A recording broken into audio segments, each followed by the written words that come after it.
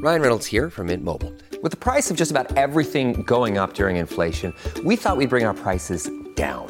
So to help us, we brought in a reverse auctioneer, which is apparently a thing. Mint Mobile Unlimited Premium Wireless. How to get 30, 30, how to get 30, how to get 20, 20, 20, how to get 20, 20, how to get 15, 15, 15, 15, just $15 a month? Sold! Give it a try at mintmobile.com/switch. $45 up front for 3 months plus taxes and fees. Promo rate for new customers for limited time. Unlimited more than 40 gigabytes per month. Slows full terms at mintmobile.com. Families have a lot going on. Let Ollie help manage the mental load with new cognitive help supplements for everyone 4 and up, like delicious Lolly Focus Pops or Lolly Mellow Pops for kids. And for parents, try 3 new Brainy Chews to help you focus, chill out, or get energized. Find these cognitive health buddies for the whole fam at ollie.com. That's OLLY.com. These statements have not been evaluated by the Food and Drug Administration. This product is not intended to diagnose, treat, cure, or prevent any disease. Welcome to the New Books Network. Hi, everyone. Welcome to New Books in Sociology, a podcast channel of the New Books Network. I'm your host, Rituparna, and today I'm going to be in conversation with Jenny Trinitapoli. Jenny teaches sociology at the University of Chicago. Her training is in primarily 2 areas, social demography and the sociology of religion.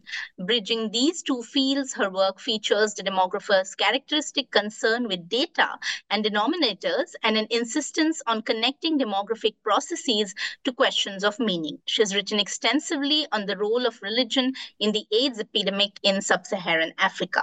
In today's conversation, we are going to discuss her newly published book, An Epidemic on Uncertainty, Navigating HIV and Young Adulthood in Malawi, which has been brought out by the University of Chicago Press in 2023.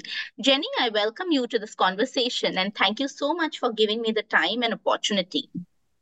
Oh, thanks, Rituparna, for hosting this conversation and for your interest in the book. I will want to say how much I appreciate New Books Network because there are so many amazing books, specifically in sociology every year, more than any of us can read. And I find these conversations really helpful for figuring out what to read carefully and setting priorities for knowing things in the discipline. So thank you very much. It's so good to hear you talk about NBN and appreciate the work that we are doing. Thank you so much. And on that note, I really enjoyed reading the book. So maybe you could talk a little bit about the motivation behind writing this particular work. Oh, sure. Well, the short answer to that question is that, I set out to write an article about HIV uncertainty, and I wanted to write an article that had more theoretical heft than some of the empirical work that I had written earlier in my career. And it kept getting longer and longer. And as the article sort of surpassed 15,000 words, I realized that, and I kept coming up with more and more material that I wanted to include, I realized that this was going to be a book project and not an article. But related to that is the fact the fact that I set out to write this book because I felt like one of the most important things I had learned from studying HIV for nearly 2 decades, specifically working in various parts of Malawi, Balaka in particular, was the most important thing I had learned, which had never circulated very widely in the literature. And that was the fact that paying attention to what people don't know, specifically about their HIV status, helps us understand the epidemic much better. And that emphasis on uncertainty, specifically around HIV, led me to more questions about uncertainty in people's lives and what it means and how we can study it in an empirical framework. And that kept me busy for a while. Interesting that you talk about this process of writing a book. So could you also talk a little bit about your field site? Sure. So the data for this book come from the Segola Tanzi study set in Balaka, Malawi. And Balaka is a really, really interesting place. I describe it in the book as a growing district capital and simultaneously a quintessential hinterland. And what I mean by that is trying to situate Malawi and Balaka in particular by the characteristics that are really important for what we're studying. Balaka is a town in the southern region of Malawi, and Malawi's HIV epidemic is about 10 or 11% HIV prevalence for adults nationally. But the HIV epidemic has always been more concentrated, higher levels in the southern area. So Balaka is characterized by a really severe HIV epidemic for a long time. Balaka is also characterized by matrilineal patterns of matrilineal and matrilocal family patterns. And what that means is that women stay in their natal homes, and upon marriage, husbands move in with wives. So in designing a longitudinal study to understand young adulthood, we wanted to set this study in a place where it would be possible to follow women over long periods of time. So that was another important characteristic of Balaka. Balaka is also a market town that's situated between two crossroads in the country. So there's a long road that bisects the country of Malawi. Malawi's shaped almost it's shaped like a flame. Even the national soccer team is called the Flames. And there's one road that bisects the country north to south called the M1. And then cutting across the country in the southern area is a railroad that runs from Mozambique all the way through Malawi and into Zambia. And so Balaka is situated at that intersection between this main road north to south and the railway east to west. And in Balaka, they have market day every day. It's a really, really important place for trading goods, even though it's neither the commercial capital nor the political capital in the country. So it's a place that kind of has gotten overlooked in a lot of research that focuses on cosmopolitan centers and capitals. And it's also surrounded by rural areas where most people exist. They survive on subsistence agriculture. And so it has these, if I can add one more sort of fascinating characteristic about Malawi, it's ethnically diverse. About 4 or 5 ethnic groups characterize the southern area. And it's also religiously diverse.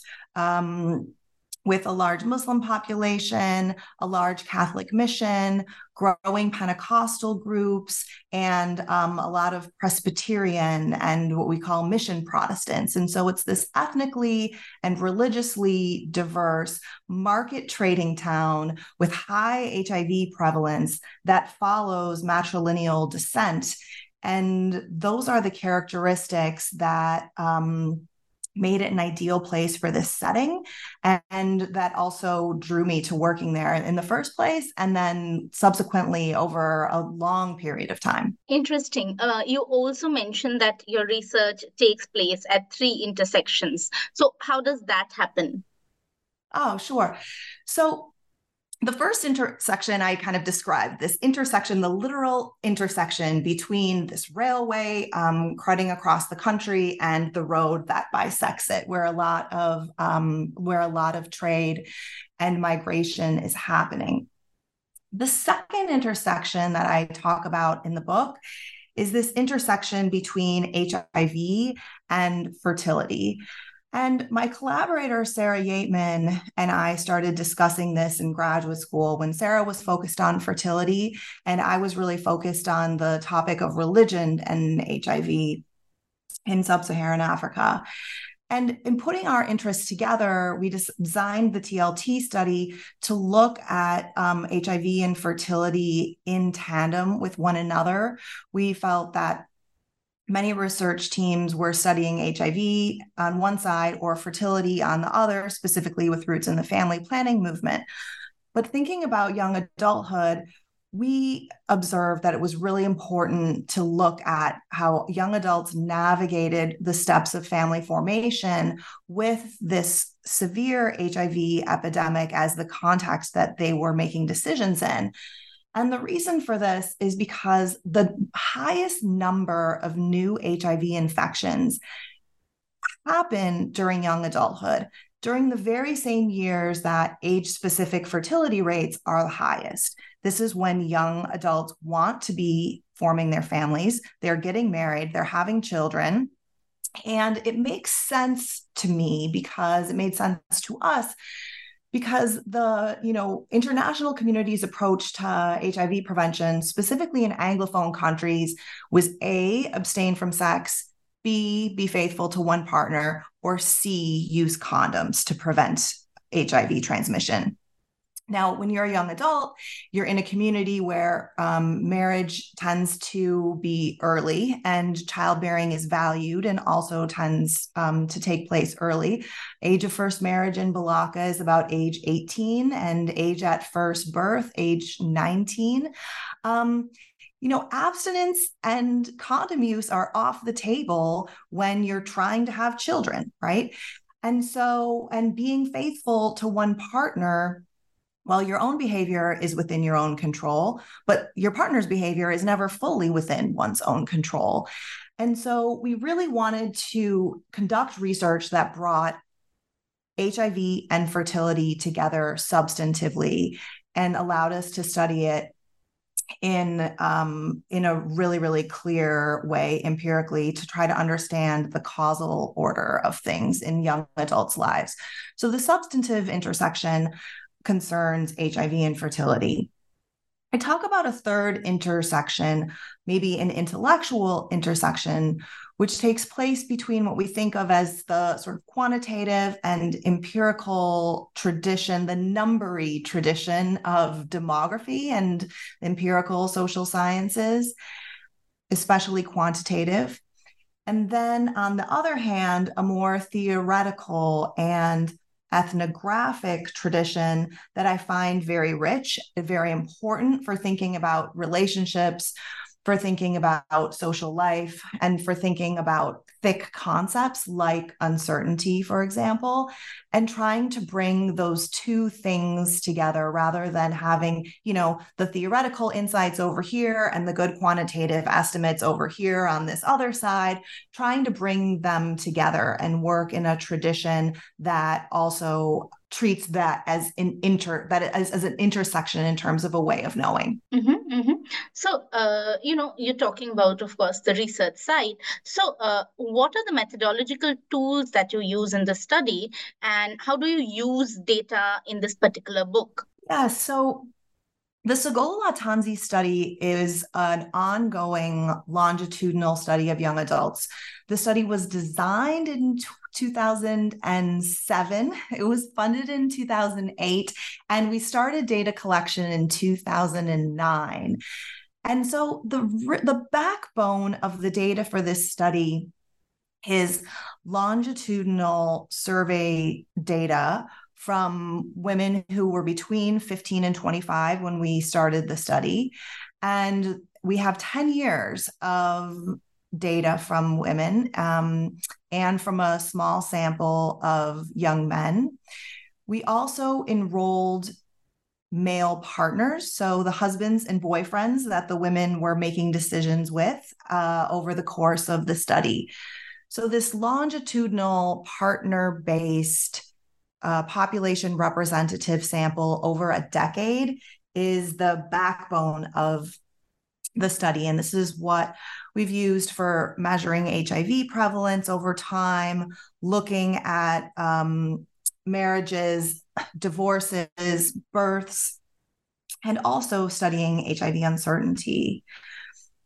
In addition to the survey data, I use a wide variety of other kinds of data from my own field notes written during this decade. Another type of data that features strongly in the book is ethnographic data that was collected by a research assistant, Gertrude Finiza, who is now an MA student at the University of Denver. And she collected ethnographic data both in Balaka town and in one of the more rural villages at the edge of our catchment area. And her insights from the ethnographic material about daily life, about women's conversations, about fertility, about their marriages, and about HIV also feature really heavily in the book. I also use data that is sort of semi-archival from newspapers, NGO reports, and other data sets that are widely used to try to understand the population changes, specifically around HIV in Malawi over the period of a couple of decades. Right. I also want to know about the kind of empirical parameters that you create to track the HIV epidemic in Malawi. The task of measuring uncertainty is a really big one, and the value of this book rests on this, really, right? I became really interested in don't know responses when I was a graduate student working on a project that was then called the Malawi Diffusion and Ideational Change Project. And in that survey, which is the best really in the region at the time, I worked on that survey in 2004 and 2005. I noticed that when we asked Likert scale questions, what is the likelihood that you are infected with HIV right now, to men and to women, between 15 and 20% either gave don't know responses or refused to answer the question. And that's a really high level of basically unanalyzable data if you're a quantitative analyst and you don't like throwing data away or deletion of cases, or if you don't like multiple imputation very much. So what we did in the Segola-Tanzi study was adopt a technique to use to measure subjective probabilities with 10 beans and a cup. And the idea here is that people can give probabilistic answers to questions about a lot of different things in their lives when the questions are asked clearly and upon a clear time horizon. So we didn't start out with heavy questions about HIV and things like that. But giving the respondents 10 beans, we asked them to tell us about the likelihood that, imagine this between you and me, Rituparna, like if we were going to play chess right now, who would win, you or me? And you might answer, if you're a really good chess player, you're going to tell me that like, I don't stand a chance, and you're going to put 9 beans on the plate. If you've never played the game before and you think that I'm pretty good or that I might be good, you're going to put just a few beans showing that you don't think that it's very likely that you would beat me in a game that we played today. 5 beans, of course, represents a 50-50 chance of that thing happening. So we started with questions that were really light. What's the likelihood that you go to the market today before the day ends? What about the likelihood of you going to the market before this week ends? And then we also asked questions about the likelihood of being a victor in a game called Bow that's really popular, not only in Malawi, but across the region.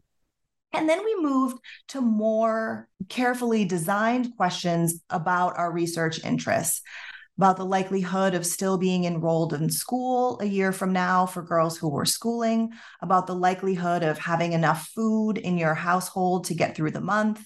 And we also asked people about the likelihood that they were infected with HIV right now, that they would become infected with HIV within the year, or that they would become infected with HIV in their lifetimes. And in order to use this data, what I did was set 2 thresholds for measuring uncertainty.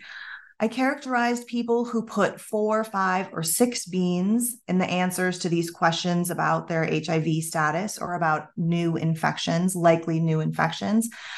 4, 5, or 6 beans, I characterized them as experiencing acute uncertainty. And then I have another threshold, which is the expression of any uncertainty. If someone put 0 beans, they are confident that they do not have HIV right now, and they are confident that they're not going to get it. And if they put 10 beans, they're basically telling us that they have a diagnosis, right? Or that they know that they are living with HIV. So anything between 1 and 9 beans, I categorized as some uncertainty, any uncertainty. And all the analyses that I do in the book actually are conducted with both of these different thresholds, acute uncertainty and any uncertainty, to demonstrate to readers how prevalent HIV uncertainty is in a population. And the answer to that is as high as 40% or 60% at any given point in time, even though HIV prevalence in the sample never goes far above 14%. Okay, so we were talking about it, but I would sort of like to know more about how you theorize uncertainty and locate the specter of HIV in this particular context of Malawi. Sure. That's a great question. And I'll say that the theoretical chapter was the hardest one for me to write, and the one that I rewrote the most times, I think. I try to give a definition of uncertainty in the book, and also a set of characteristics for how to use the term. And the reason for this is because I've noticed in the social sciences that a lot of people make a distinction. For example, in economics, there's a very famous Knightian distinction between risk and uncertainty, where people Knights seem to think that risk was measurable and uncertainty was not measurable, and that was the key difference. But a lot of thinkers write about uncertainty distinctly from this. And people refer to right now, right, December 2023 as being an uncertain time, right? It's uncertain economically. It's uncertain because of global conflict. It's uncertain because of new diseases that we're managing globally. And a lot of people will nod along and agree that this does seem like it's a time of uncertainty. But I think that if we're going to characterize some times as more uncertain than others, we should have some way of measuring that and of thinking about it empirically rather than using uncertainty as this kind of decorative concept, right? It's always uncertain because we never know what the future will hold, right? The future is uncertain because the future is going to be informed by things that are not yet known. So the definition that I offer of uncertainty is uncertainty referring to epistemic situations in which the salience of the unknown and the unknowable eclipses the relevance of known factors. And I don't know that this is necessarily going to be a decisive definition. I think it's one that people could argue with and I hope revise into the future as their own work develops. For other scholars who are thinking about and writing about uncertainty. But I try to differentiate it from ignorance. I try to differentiate uncertainty from vulnerability, and especially in emphasizing the possibility of surprise that is involved in uncertainty. Whereas vulnerability or precarity are concepts that also are really sort of salient and related to uncertainty. But someone in a precarious economic situation may not be experiencing very much uncertainty at all about their economic situation, given that they know that they will not be able to pay their bills this month, right? Or provide holiday gifts for their children. There are lots of things that are that situation is very bad, but it's not necessarily uncertain for that family. It's certain. So those are the things that I try to work out in differentiating uncertainty from these related concepts, such as bias or ignorance or risk or vulnerability. And then I offer kind of a list of 10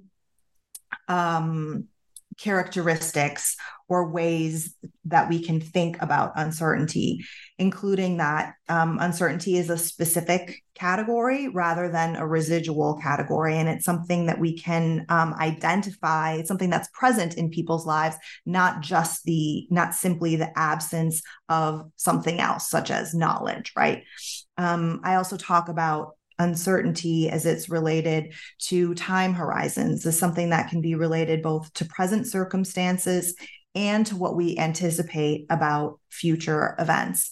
And then I think one of the more distinctive things about my approach is this emphasis that uncertainty is measurable, and we can infer it from good proxies, good survey measures. Skilled ethnographers will observe it in their interactions, and we see multiple examples of that through Gertrude's ethnographic field notes in the book.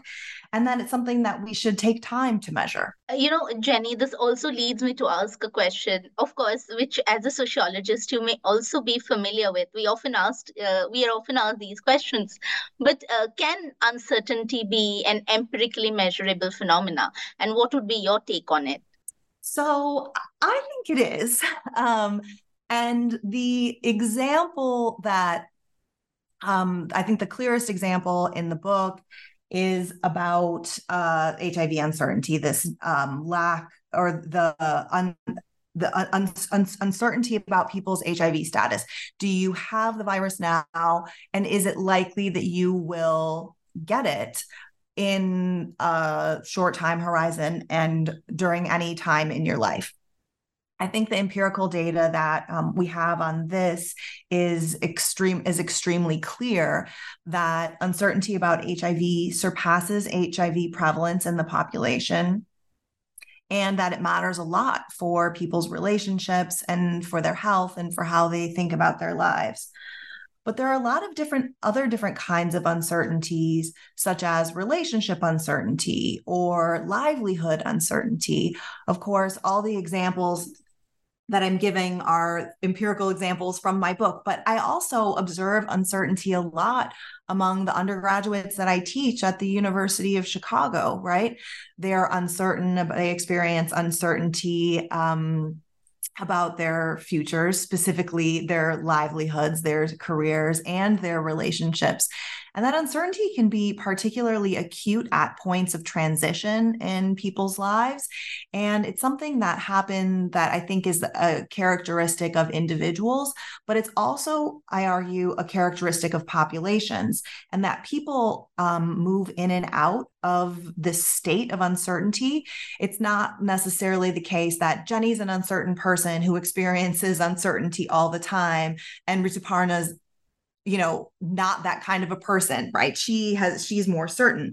No, there's uncertainty in the population, and you and I might both move in and out of states of uncertainty, and we might occupy states of uncertainty for differing lengths of time, depending on our lives and depending on how long it takes for that kind of uncertainty to get resolved.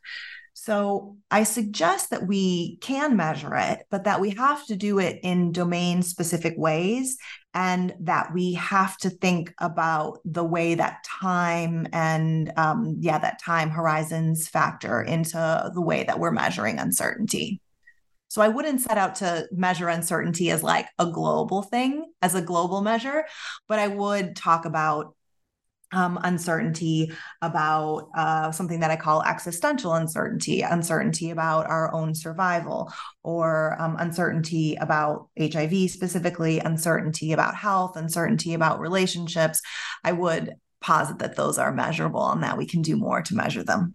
Right. Interesting. And of course, when we're talking on measurement, we also have to talk about the people, right? I mean, how do people in Malawi make sense of this epidemic? And if you could give some examples from your own work. Yeah. So one of my favorite passages from the book, and it comes from Gertrude's field notes, to exemplify uncertainty, not from the survey perspective, but really through the day-to-day interactions. It's this vignette is part of the opening of chapter 4. And Gertrude is going with a friend to another friend's house to braid hair. And they're braiding the woman's hair. It's the first time Gertrude has met this character who I call Linda. They're braiding Linda's hair, engaging in a lot of chit chat, learning about each other's lives. They're sitting outside and there's a baby crying inside. And Linda asks Gertrude to go bring the baby to her. And Gertrude goes and gets the baby. And when Linda starts nursing the baby, they're continuing to talk about their relationships. And the baby bites her while the baby is breastfeeding. And Linda looks at the baby and says to the baby, "Don't you bite me. I might be HIV positive." And that sort of utterance of "I might be HIV positive," right, around breastfeeding, especially in the context of Linda's narration about uncertainty she has about her relationship, uncertainty about her health, and a lot of other things about the context of her life, really, to me, revealed a lot about how people understand HIV today. Testing is prevalent right now, people get tested, women are getting tested in antenatal care, and testing technologies are widely available in Balaka. And one of the great transformations that's happened, in the world in the last decade and a half, and specifically in Malawi since I've been working on HIV, is the availability of antiretroviral therapies, which people who need antiretrovirals are getting them, and they're getting them on the day that they receive an HIV diagnosis. So it's really spectacular, the transformation of a deadly disease for which there was no treatment when I started collecting data in this area in 2004 to now, where people are treating HIV and managing it very, very well. But even though treatment and testing is widely available now, there's still this "I might be HIV positive," such as what Linda conveyed to her friends who she didn't know extremely well, right? The hairstylist and Gertrude, who she's meeting for the first time. This wasn't the revelation of a deep secret or a big fear. It was a kind of offhanded comment. And so HIV has changed a lot. But in people's lives, it still really looms as this uncertainty, one that is treatable and manageable, but still very salient to how young adults understand their lives and how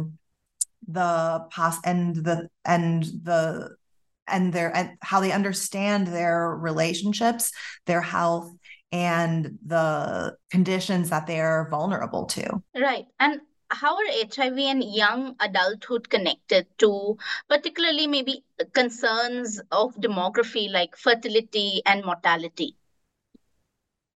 Sure. This is a great question. I mean, I kind of gave a glimpse at this. I mean, because in the earlier part of our conversation, when I explained that I call young adulthood the most epidemiologically dangerous period of a person's life, because this is where they are most likely to contract HIV. Of course, it is true that people contract HIV in their 30s and in their 40s and later on in that and even at later stages. But the most number of new infections happen in Malawi between the ages of 15 and 24. And the second most concentrated period is between the ages of 25 and 34. So if young adults make it to their mid-30s without contracting HIV, which means making it through a good chunk or the majority of their childbearing years without contracting HIV, it's unlikely that they're going to contract it later on in life. And this is because it's for both social and biological reasons that women in particular are especially vulnerable during the years that they are having children. So that's the way that HIV is really strongly connected to fertility for young adulthood. Now, mortality, of course, it's not surprising to know that HIV, people living with HIV have shorter life expectancy than women and men who don't have the virus. So mortality is, even though mortality related to HIV has declined dramatically thanks to new antiretroviral treatments, people living with HIV are still at a higher risk of death. And communities that have high burdens of HIV prevalence have a higher burden of mortality. So the connection to sort of both sides of fertility and mortality is, even though young adults are not dying of HIV as young adults, they will be aging with HIV and will have their lives will be cut short because aging with HIV, especially in a place where second and third line antiretrovirals, where drug resistance becomes a problem and second and third line treatments aren't always available. People with HIV are living longer lives with HIV, but they're not living as long as they should. Right. My last question, because you mentioned that this is a longitudinal study and it's going to be also ongoing. So how do you see the future scope of research pan out? Well, there are a couple of questions in my mind about the study of uncertainty. One is thinking about HIV and the life course in Balaka. So how does uncertainty, for example, is uncertainty reduced as women in our study age, and as they age out of the most epidemiologically dangerous period of their lives, right? Uncertainty levels are very high among the young adults that we studied. And I think rightly so, because they are living in a period that we know to be one in which new infections are very, very common. So one is a curiosity about how uncertainty evolves over the life course, wanting to extend our current study and follow these women over time. But there's another way that I'm thinking about future research, which is more comparative. So maybe taking some of these insights about HIV in Malawi, about relationships uncertainty in Malawi, and trying to translate those to different kinds of uncertainties that characterize other populations in other parts of the world. You know, uncertainty isn't just a characteristic of Balaka, Malawi. I mean, I measured it there and worked with collaborators and have written this book about why uncertainty is something we should pay attention to, why it's prevalent and visible in this population. But this isn't the only place in the world that's uncertain. Like I said, I see uncertainty among my undergraduates here. I experience it in my own life. I was on sabbatical. I was lucky to be on sabbatical 2 years ago when I was finishing the book at Bocconi University in Milan.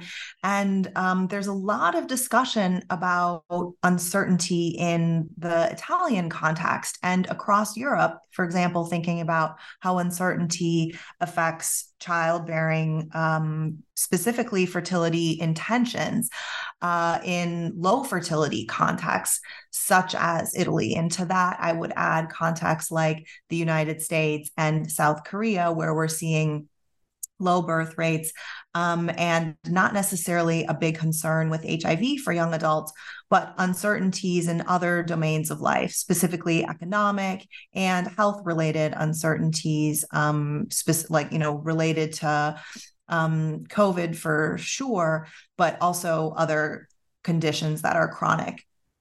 So I'm thinking in two directions. One is the life course direction, wanting to continue work in Malawi for as long as I can. And the other is a comparative direction where in the future, I hope to be asking questions about uncertainty with collaborators working in other contexts, right? Such as the United States, such as Italy, such as South Korea. Right. Well, thank you so much, Jenny, for talking to me today for NBN. This was a very, very rich and engaging conversation. I thoroughly enjoyed reading the book and listening to you. So thank you once again. Thanks so much for your engagement and for inviting me to share about this work. I really appreciate it, and I appreciate what you do.